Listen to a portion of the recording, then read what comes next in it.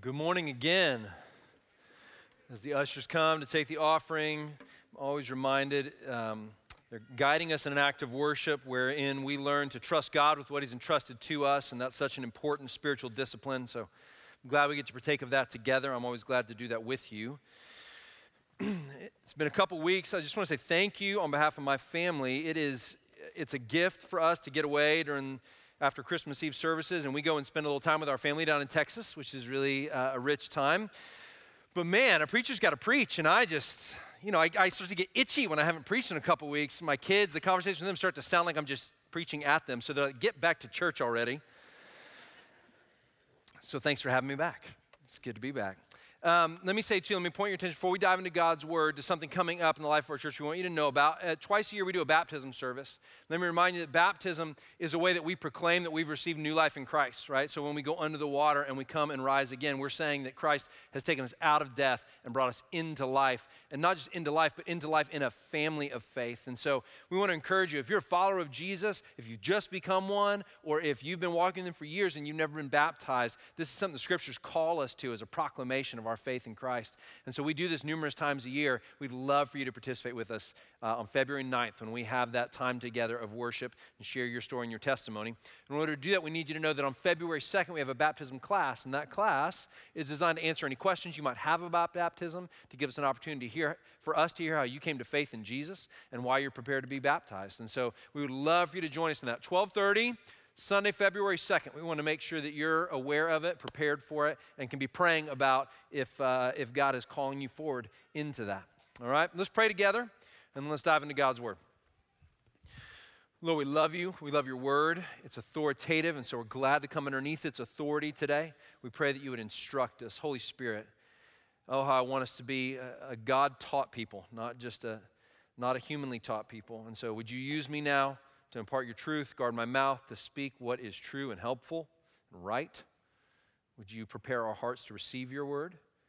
We thank you for the worship that we've gotten to partake of, to prepare our hearts, to set our eyes on you, to remind us that you are God the Father, God the Son, God the Holy Spirit, worthy of all worship and adoration. We pray now that as we put our minds to your word, that we would find that our minds are engaged, our hearts are compelled, Jesus, to see you for who you are, so they might worship you as you are. In Jesus' name we pray. Amen. Amen. Well, over Christmas, while I was away, I got a chance to read this great book by Nabeel Qureshi that I'd highly recommend to you, Seeking Allah, Finding Jesus. Anybody read this one, familiar with it? So, a few hands out there. So good. What Nabeel does is he really just brings you along his journey of being raised in a very devout Muslim family, and his journey to beginning to accept the claims of Jesus Christ, that he in fact was God, and coming into faith in Christ. And just the story itself is just listening to someone tell the story of their life and how they came to believe in Jesus is so rich. But one of the things that stood out to me as I read this, was how really over 3 years, Nabeel is a pretty intellectual guy, and so he just had question after question after question, and he began to really research the evidence for, well, did Jesus actually ever say he's God? I mean, as a Muslim, I believe he's a prophet, but did he actually say he was God? And he began to research that and look into that and look at texts like the one we're going to look at today in John chapter 10 to see, did Jesus really say that? And then to say, well, haven't they been changed by so many people over so many years that it's really not reliable anymore? So that message coming from the Bible, can't really trust it. And he researched that and thought through that. And he did all this with a good friend who was helping him think through these things. And just again and again, he encountered questions. And then he researched the background of his own faith and some of the claims of Muhammad and whether or not they were what they appeared to be. And, I won't do the spoiler. I mean, read the book. It's really worthwhile. But here's what stuck out to me, is that what Nabeel encountered was that the evidence mounted to such a degree that he could no longer sort of not acquiesce to it. Like, the evidence became so overwhelming, the case for Christ became so overwhelming for him, even while he didn't want to separate from his family or the faith of his family, but the evidence was there, and it was so strong that he felt as if he was denying the truth if he didn't come to Christ. And it's such a fascinating journey. Now, each one of you has a different journey of how you've come to Christ, or some of you have not come to Christ yet. And so you're examining, you're perhaps skeptical, you're asking questions. That's the right thing to do. We want you to do that. But I tell you, I was so helped by this. And as I was looking at our text today in John 10, I couldn't help but think about Nabil's journey, where what we're going to find today in John chapter 10 is we've come to the place in the Gospel of John where we've been hearing about the works and the words of Jesus for 10 chapters now. And remember that in John chapter 20, at the end of the book, we kind of skipped to the end at the beginning of this whole series, and we said that John told us that his whole reason for writing this book is that you would believe that Jesus is the Christ, and that in believing, you would have life in his name. That's John's thesis statement for the entire gospel. He's writing it all for that reason. And so interestingly enough, as we get to almost the halfway point now here in the Gospel of John, John records a story about Jesus where he solidifies a big claim about Jesus that he's been building to all along in these 10 chapters. He's been alluding to it and pointing to it. And now in John chapter 10, we're going to get kind of a summary statement of it that says, this is the big claim that Jesus is making. So I want to look at that big claim today. Is that good? Can we do that? I want to look at that big claim, but then he does something else. It's fascinating. He shows that Jesus says, now, here, if you don't believe the claim that I'm making based upon what I'm saying to you, go back and look at the works that I've done because they show you that I am who I'm saying I am. And so the second thing I want to do today is I just want to go back actually through the Gospel of John as Jesus is really instructing us to do and instructing the people he's talking to in John chapter 10 to do so that we might see something. And if for those of you who are not in faith today, I want to see if I can't show you what Jesus means when he says, look at my works and see who they show you that I am. We're going to do that today. So we're going to kind of look at some of the things we've already looked at. And then for those of us who are in Christ, those of us who are followers of Jesus, what Jesus is doing for us in this passage is he's setting a pattern for us of how we might share our faith with others. He's showing us something about how we might offer Christ to people in a way that's helpful, in a way that's instructive. So we want to do those things today. Those are kind of three things. We want to look at the big claim. For those of you who are not in faith, I want to point you to the works of Jesus and show you how they really make a case for who Jesus says he is. And then for those of you who are in faith, who are believers in Jesus, I want to help you see how God wants to embolden you and fill you with his Spirit and empower you so that you might have the gospel coming out of your mouth more regularly. And you might do so in a way that is really helpful for others. So let's do those things. Let's look at John chapter 10, beginning in verse 22. We looked at the first half last week. George did a great job of explaining for us what Jesus was saying when he said, I'm the good shepherd and I'm the door. And now we come to verse 22 of chapter 10. Here it is. It says, at that time, the Feast of Dedication took place at Jerusalem. It was winter. And Jesus was walking in the temple in the colonnade of Solomon. So the Jews, remember that's the religious leaders, gathered around him and said to him, how long will you keep us in suspense? If you are the Christ, tell us plainly. Okay, pause there real quick. Here's what's happened. Up to this point in John chapter 10, Jesus has been speaking mostly in figures of speech. He's been saying things like, I'm the good shepherd, saying things like, I'm the door for the sheep. And so these religious leaders who've been hearing this are kind of just saying, all right, look, enough with the metaphors or enough with the figures of speech. Can you just tell us plainly, like just tell us, yes or no? Are you the Christ? Remember, that's the whole purpose of this gospel, right? To show us that Jesus is the Christ. And they're saying, is that you? We want to know. Now, the religious leaders have shown from their track record, they don't just want to know that so that they can worship him, if that's who he is. They want a reason to accuse him of saying something they believe is not true. Okay, so let's pick up again then. So they say, tell us plainly in verse 24. Now verse 25. Jesus answered them, I told you, and you do not believe. The works that I do in my Father's name bear witness about me, but you do not believe because you are not part of my flock. My sheep hear my voice, and I know them, and they follow me. I give them eternal life, and they will never perish, and no one will snatch them out of my hand. My Father who has given them to me is greater than all, and no one is able to snatch them out of the Father's hand. I and the Father are one.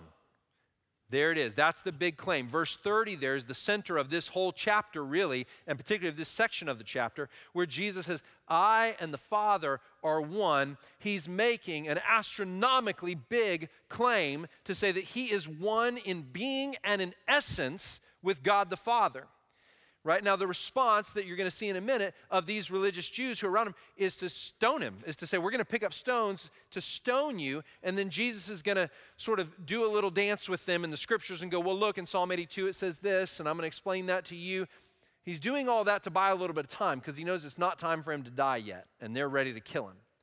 Right? And so he's going to do what Jesus does. He's going to be smarter than everybody in the room, okay? And he's going to outwit them, and he's going to move his way out of that situation so that he can prepare for the time that he's actually supposed to come to the cross.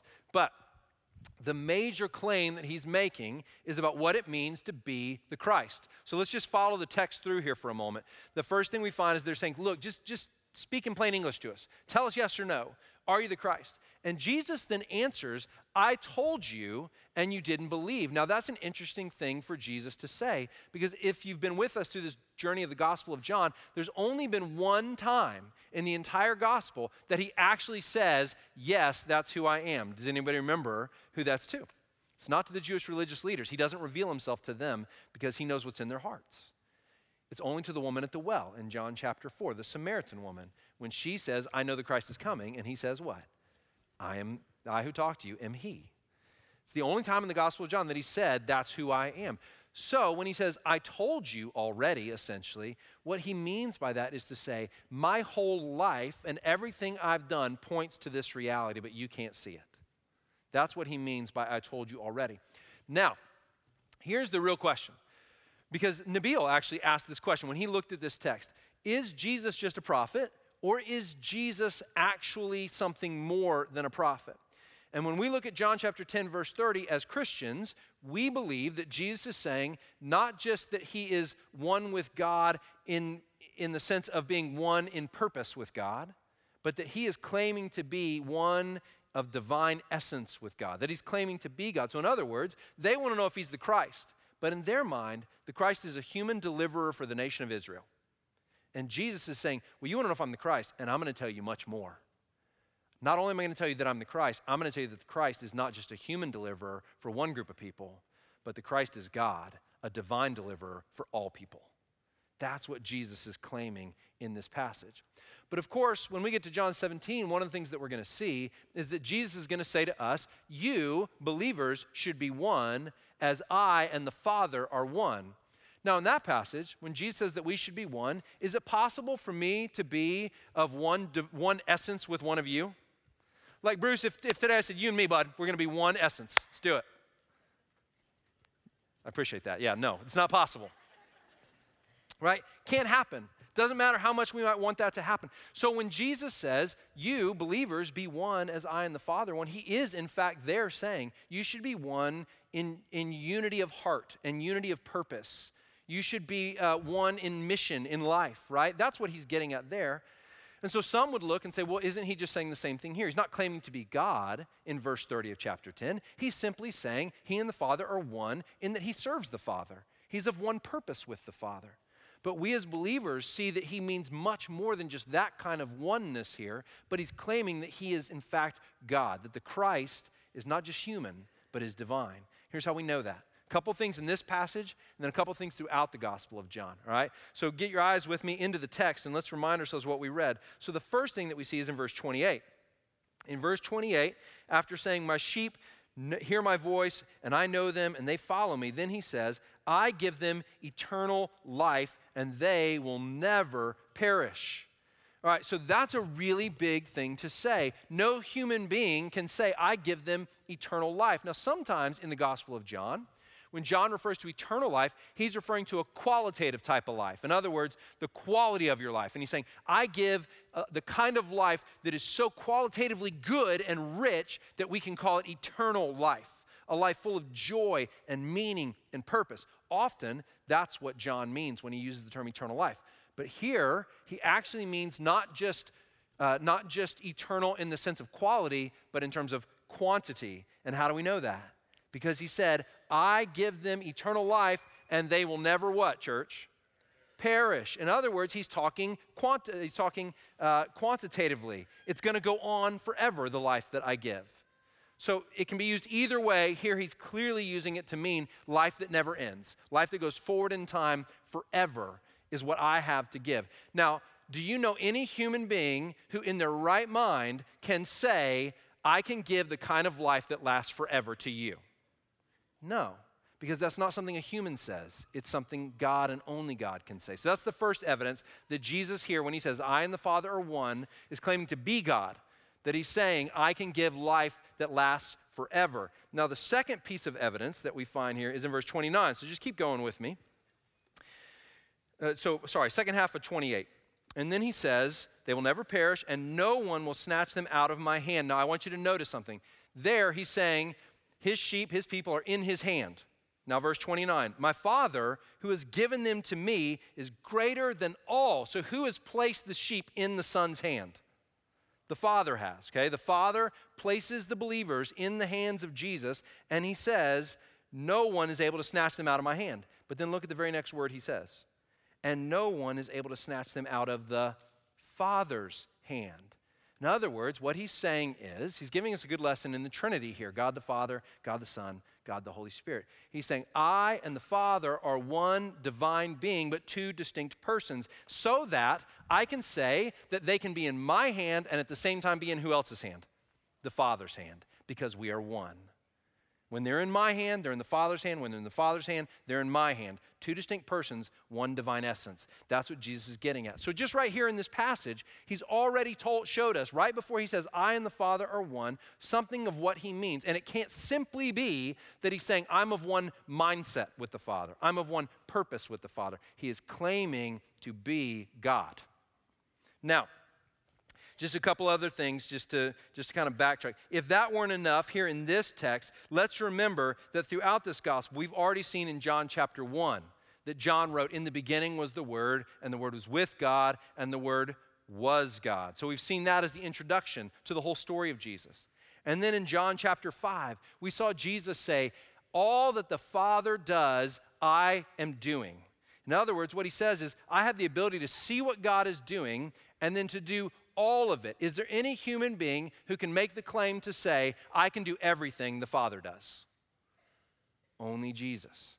And then in John chapter 8, and we looked at this a couple weeks ago, he uses the divine personal name of God when he says, before Abraham was, I am, making a claim that at that point they want to stone him for as well, because they understand it to be blasphemy. By the way, the reaction of the Jewish religious leaders, both in John 8 and here in John 10, is telling that they understand the claim that he's making, that he's not simply saying, I'm of one purpose with the Father, that he in fact is saying, I am one with the Father in that I am divine. Okay, so that's the big claim.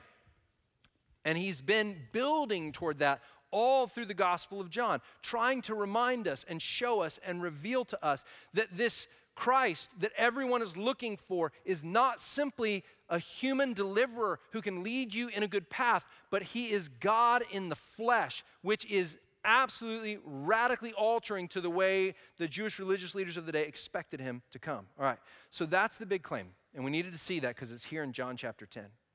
But now, what happens next is that Jesus is going to say 3 more times, he's already said it once in the part of the passage we read, but he's going to say 3 more times, essentially, look, if you don't believe me in what I'm saying, then believe based upon what I've done. Just look at what I've done and ask the question, could anybody but God do this?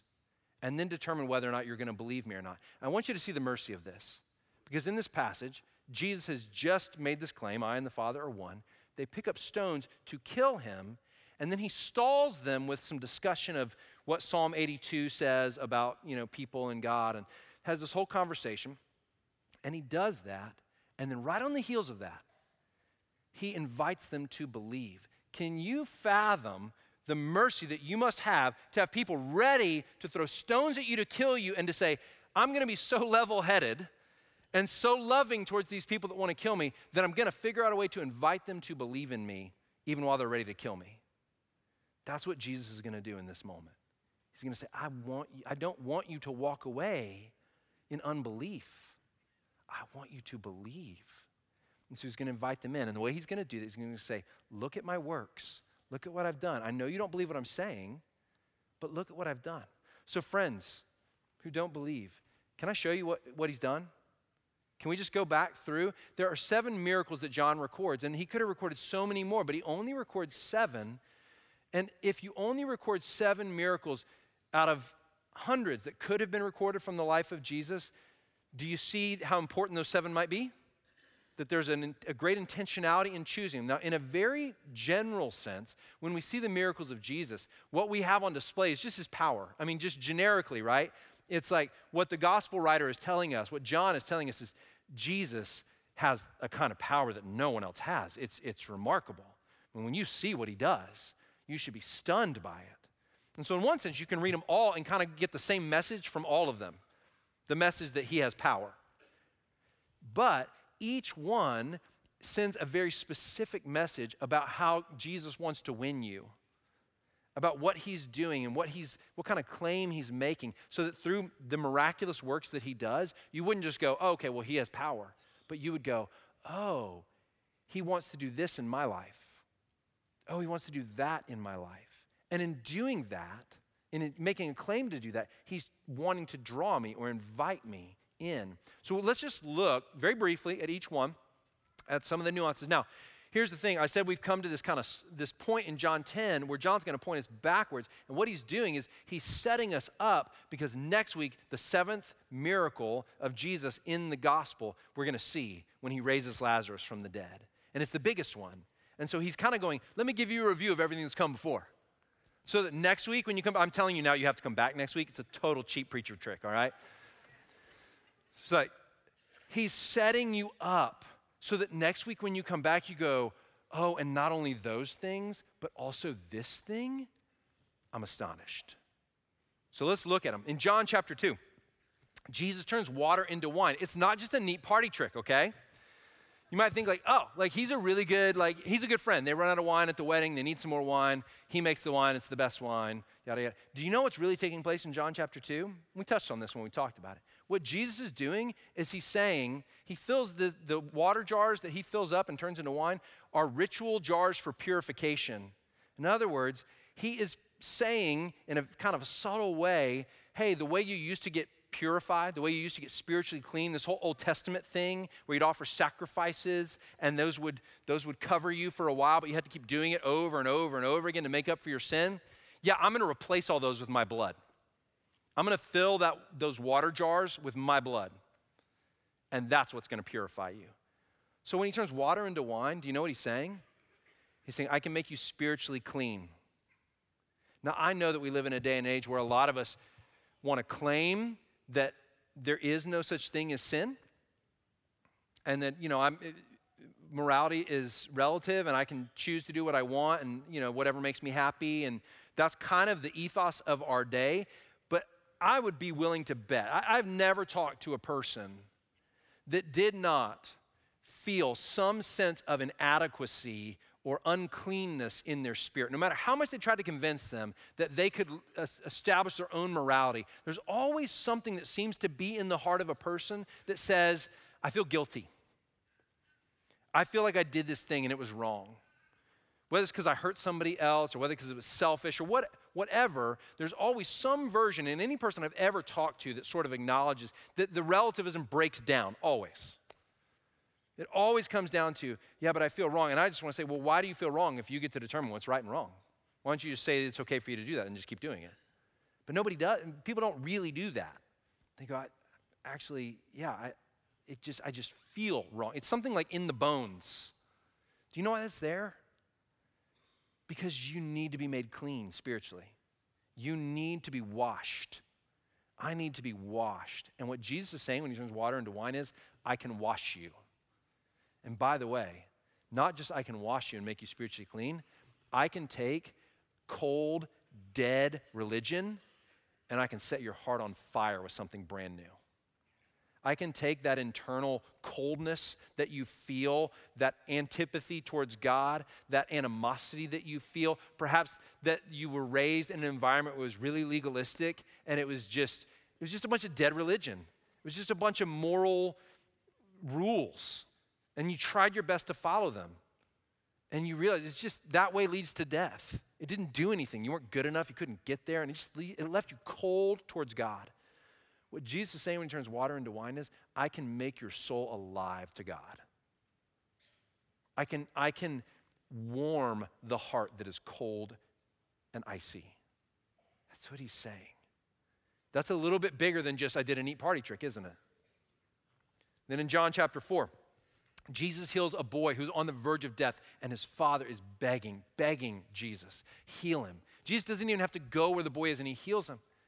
And in that moment, we learn this: Jesus is filled with mercy and compassion, because it's so important for us to ask the question, look, if Jesus can do this, that's great, but what if he doesn't want to? What if he doesn't love me? What if he doesn't care? What if he has no compassion, no mercy? What if he's all power and ability and no love? And Jesus in John chapter 4, for a man who's probably, been spending his time in a way that wasn't very God-honoring, Jesus is filled with mercy and compassion, looks on him with love, and heals his son. And then in John chapter 5, we see that Jesus heals a man who hasn't been able to walk for 38 years. But the key to understanding what Jesus is up to in this miracle is that he does it on the Sabbath. A lot of the things that Jesus teaches and that he does in the Gospel of John take place on really important days, on the Sabbath, on the Passover. The one we just read about happens during Hanukkah, the rededication of the temple, right, where they're celebrating the rededication of the temple. In some sense, what Jesus is saying in John chapter 10 when he says, I'm God, he's saying, I'm the true temple. The temple has been rededicated towards worship of God. I'm the place where the true worship of God happens. So he's saying something based upon the circumstances. Well, when he heals the man who hadn't been able to walk for 38 years, he does it on the Sabbath. So what's Jesus? What are we to learn from that? Well, here's what we're to learn. Jesus is saying this man had no rest before God. He was not at peace with God because of his ailment and his sickness. And when I heal him, I'm not just showing that I can heal a person who can't walk. I'm showing you that I'm the one who can give you rest with God. I can give you rest with God. That turmoil you feel over not being spiritually clean, the thing I was referring to earlier, you feel that because you're not at peace with God, because you're not at rest. You feel anxious, you feel turmoil, and you feel it because you were designed to be at rest with God. You were made by him, created by him in love, designed for a relationship with him, and you won't find rest until you find it in him. You will not find rest in a really great work schedule. You won't find rest in a lot of accolades. All your striving, all your seeking, all your accomplishing. I mean, you type A people, this is for you, okay? You will not find rest until you find it in him. And that's what he's saying when he heals this man on the Sabbath. He's saying, I'm Lord of the Sabbath. I'm the one who gives real rest. You come to me for rest. I'm the one who gives it.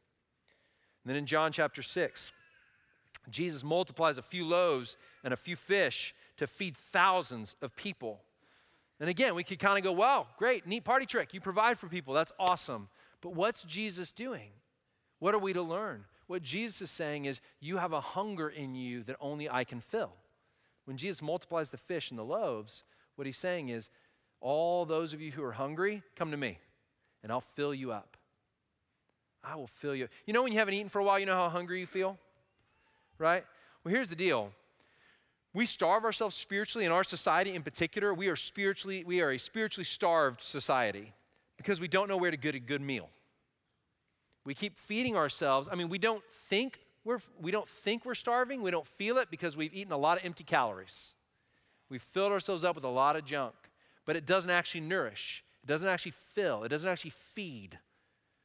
And Jesus is saying, all that stuff will not feed you, but I can feed you. I can give you what you need, right? That stuff on the computer you keep looking at, don't look at that anymore. That won't feed you. That combative nature that you have, that you keep just fighting everybody tooth and nail to carve out a place for yourself, and stop doing that. It doesn't feed you. You think you're going to buy one more thing and you're going to feel full?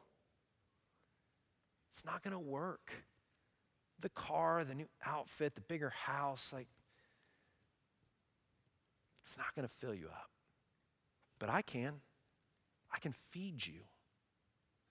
And you know it's true, don't you? Because you bought that new outfit and a month later you didn't like it anymore. And you bought that car and then the new model came out the next year and you thought, man, I wish I had that car. You thought, wait a minute, I thought this was going to be enough for me. And it just kept promising and not delivering, and promising and not delivering, and promising and not delivering. Can I just tell you, Jesus delivers on his promise. If you will take him, he will fill you. He will feed you with such a feast, you will never be spiritually hungry again. And again in John chapter 6 at the end, almost like a little private miracle that I just love. It's just for the disciples until they write it down and they share it with us, because Jesus walks on the water. You know, this is totally a guys around the campfire sort of a moment, okay? Because they're going across and they're rowing across the sea and they can't get there and they're struggling against the wind, and Jesus has been out praying, and you got to think he's just like, I'm going to totally have a good time with this one, right? So he comes walking across the water, and it says he was going to pass by him. He's just going to go by, and I'm sure he was going to be like, beat ya, because he's a dude and that's what we do, right? But then they see him, they think he's a ghost, they start freaking out, the wind and the waves, they're just out of control. And what does he say? What does Jesus say? Don't be afraid. It's me. Don't be afraid. In other words, what Jesus is claiming by being able to walk on the water is not just I'm supreme over all creation, although that's being claimed as well. He says, I take away fear. That's what I do. When I come into your life, all that anxiety, all that fear, I can take it from you. Like you're trying to figure out a way to not be afraid all the time, just come to me, I'll take it. Now, it's a process in learning to keep giving it to him, because we take it back, yes, sometimes. We keep taking it back as if somehow I'm going to handle my own fear and that's going to be good, right? So I'm just going to keep, it's like, here's the deal. It's like saying, I'm afraid of the dark, and I'm just going to keep walking into dark rooms until I'm not afraid anymore. And Jesus is going, I can just turn the light on. If you'll just trust me, I can just turn the light on. And you'll be good. You'll just be in the light all the time. Because that's me. That's what I do. I'm not making light of struggling with anxiety, okay? That's a real thing. It's a hard thing. But stop taking it back. Keep giving it back to him. Just keep doing that.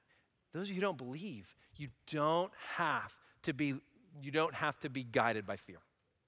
Fear of the future, fear of the unknown, fear of provision, fear of security, fear of whether or not somebody's going to stay with you or love you. You don't have to do any of that anymore. You come to him, and he's saying, I walked on water to show you you don't have to be afraid. Now, John chapter 9, last one that we've got so far. Ryan touched on this a couple weeks ago. He heals a man that's been born blind. They say no one's ever done this. In the history of the world, no one's ever done this. What are we supposed to learn from Jesus healing this man born blind? Ryan taught it to us with excellence. Jesus is claiming in this miracle that he's able to give true sight.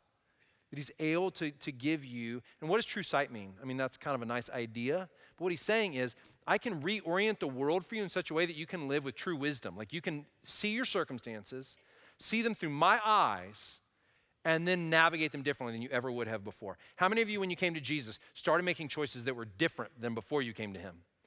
You saw things that you never saw before.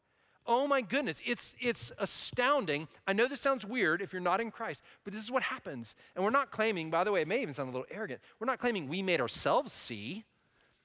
We're saying that he came in and he changed the way we saw everything. All of a sudden, our eye, we would have before said, oh, well, this is the right way. And then Jesus came in and we're like, actually, that's the complete wrong way. This is now the right way. And anyone who's in Jesus has had this experience. Where at one point they thought, I'm going this way, and you're like, and all of a sudden he opens your eyes and you go, well, that was dumb. Actually, I'm going this way now. And what didn't make any sense to us before, now we see it so differently that we can't help but go, well, this is the true way to go. This is what wisdom looks like. That's what Jesus is claiming when he opens the eyes of this blind man. He's saying, I can make you see like you've never seen before. I can show you things you've never seen. And when I do, you're going to live differently because you're going to understand what wisdom really looks like. It's absolutely astounding. And I can't give you that experience unless you trust in Jesus, okay? But I can tell you, as people who have had that experience, just sit a person down who's become a believer and say, what did you used to do that you don't do anymore? Or what changed in the way you saw things? And they will tell you, it was like night and day. I used to look at it this way, now I look at it this way. And there's no reason for that other than the fact that Jesus came in, he took up residence, his spirit came into me, and it was like something fell off my eyes and they were open. I saw it differently. I get that is not like the most sound argument to convince you, but I'm just telling you it is. It just is. All right, so the sum total of what we've seen.